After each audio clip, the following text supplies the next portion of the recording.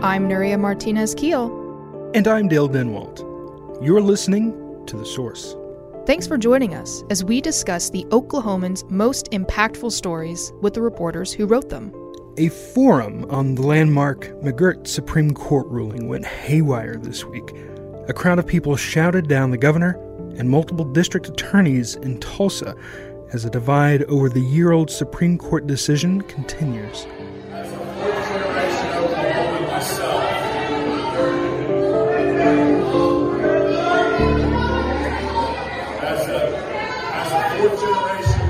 Joining us for the first time on the podcast is the Oklahoman's tribal affairs reporter, Molly Young. Molly, thanks for being here. Thank you for having me. A year ago, the U.S. Supreme Court ruled that the Muskogee Creek Reservation in Oklahoma was never disestablished. That ruling has since extended to reservations of all the 5 tribes in the state. Governor Kevin Stitt hosted a forum Tuesday night with multiple district attorneys affected by the McGirt ruling. Molly, you drove up to Tulsa to be there. There were signs even before the forum started that people were pretty unhappy with it. Tell us what the forum was supposed to be about and why some folks were so opposed. Sure. So the forum, was supposed to focus on how this decision would impact the victims of crimes. So the decision itself affected primarily crimes that involve Native Americans. And so whether you were the victim or a suspect in that case, there's various impacts from the decision. And so that forum was meant to talk about how how victims would be impacted. However, the forum was advertised in a way that did not include any tribal leaders on the panel. Looking at photos and reading social media, there was a lot of discussion, both immediately before the forum and during the forum, about who was actually present, who was there to talk to the crowd. And it was pretty clear that that representatives from Oklahoma's Native American tribes weren't present on the dais. What's your understanding of why tribal leaders weren't there? Were they even invited? Sure. So that is a big question, and that has played out over the last several days on the answer there.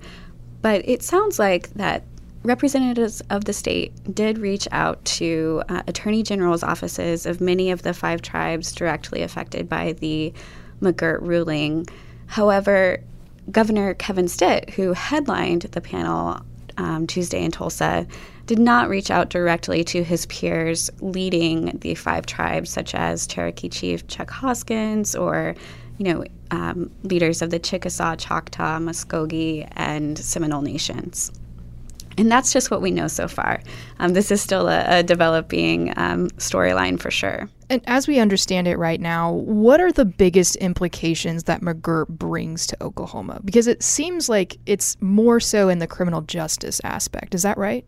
Right. So right now, McGirt really centers on criminal cases. So what that means is cases involving, again, Native Americans. Sometimes those cases change jurisdiction from the state, which had previously tried those cases in the past, to tribes or, in many cases, the federal government, especially if the victim was Native American and the perpetrator or alleged perpetrator was not Native. The federal government would then be in charge of trying those cases. If that crime had occurred on a Native American reservation. Right. That's an important distinction. The McGirt ruling directly applies to the reservations of the 5 tribes that we've been talking about. And, there are some cases that are really sorting out still how much further it might reach. All remains to be seen, certainly. Now, there was one point during the forum where the governor seemed to insinuate that people in the crowd, who some of whom were shouting replies to what was being said, both to the governor and to the DAs, some might argue causing disruptions of this forum. And at one point, the governor insinuated that some of those folks weren't from Oklahoma. Who was in the crowd, and how did they respond to that comment? Sure. So, the crowd was quite a big crowd. It was a standing room only conference room. I estimate more than 300 people there, many of whom, identified as Native American or specifically, members of those 5 tribes affected by the McGirt ruling. And I spoke with many of the people at the conference, and they lived in Tulsa or maybe Oklahoma City, or they drove in from just the Muskogee headquarters down in Mulgee. So by and large, everyone I talked to was from Oklahoma. However, they all raised that comment by the governor as being especially hurtful and divisive because they felt like there was really drawing a distinction between everyone else and Native Americans. And what have tribal leaders had to say since the forum?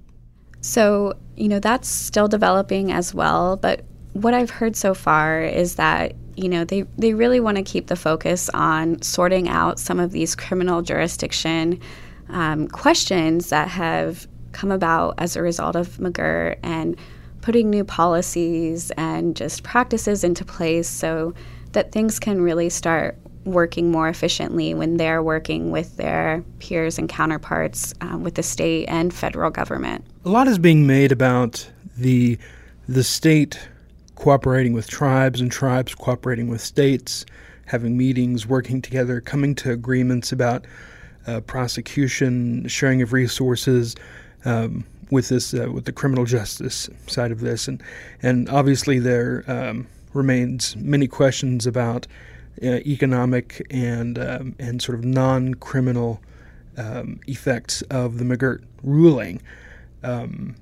but essentially, from the Supreme Court decision, is McGirt settled? Are there more changes that tribal members and residents of the state of Oklahoma can expect to come down the road?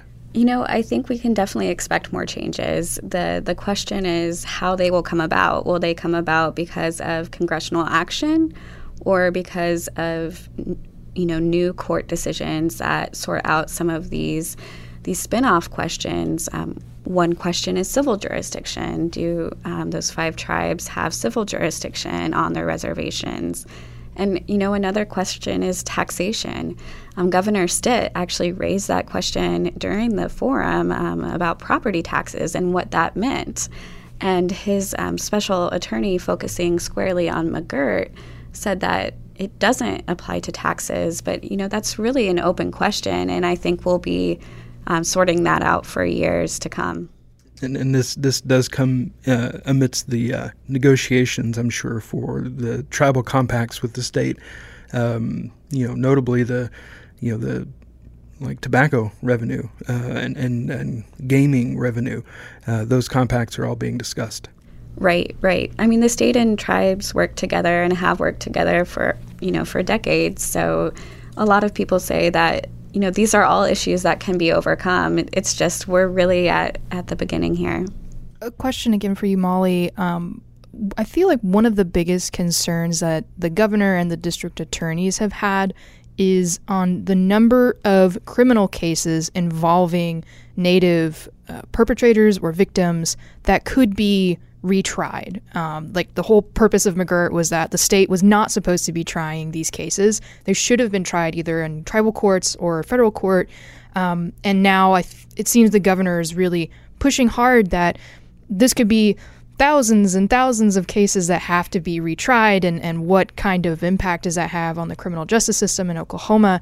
And yet a lot of the tribal members who were at this forum were saying, we can figure this out. This is overblown. What are kind of the competing perspectives on how impactful this is really going to be in Oklahoma?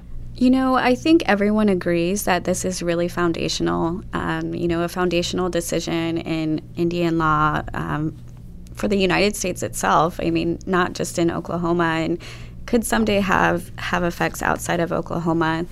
But really, right now, people agree that we just need to work through these questions and build new policies in place. And, I think people really come together around the talk about funding, that a lot of these cases do shift to the federal government. And so that leaves federal prosecutors needing to pick up these cases.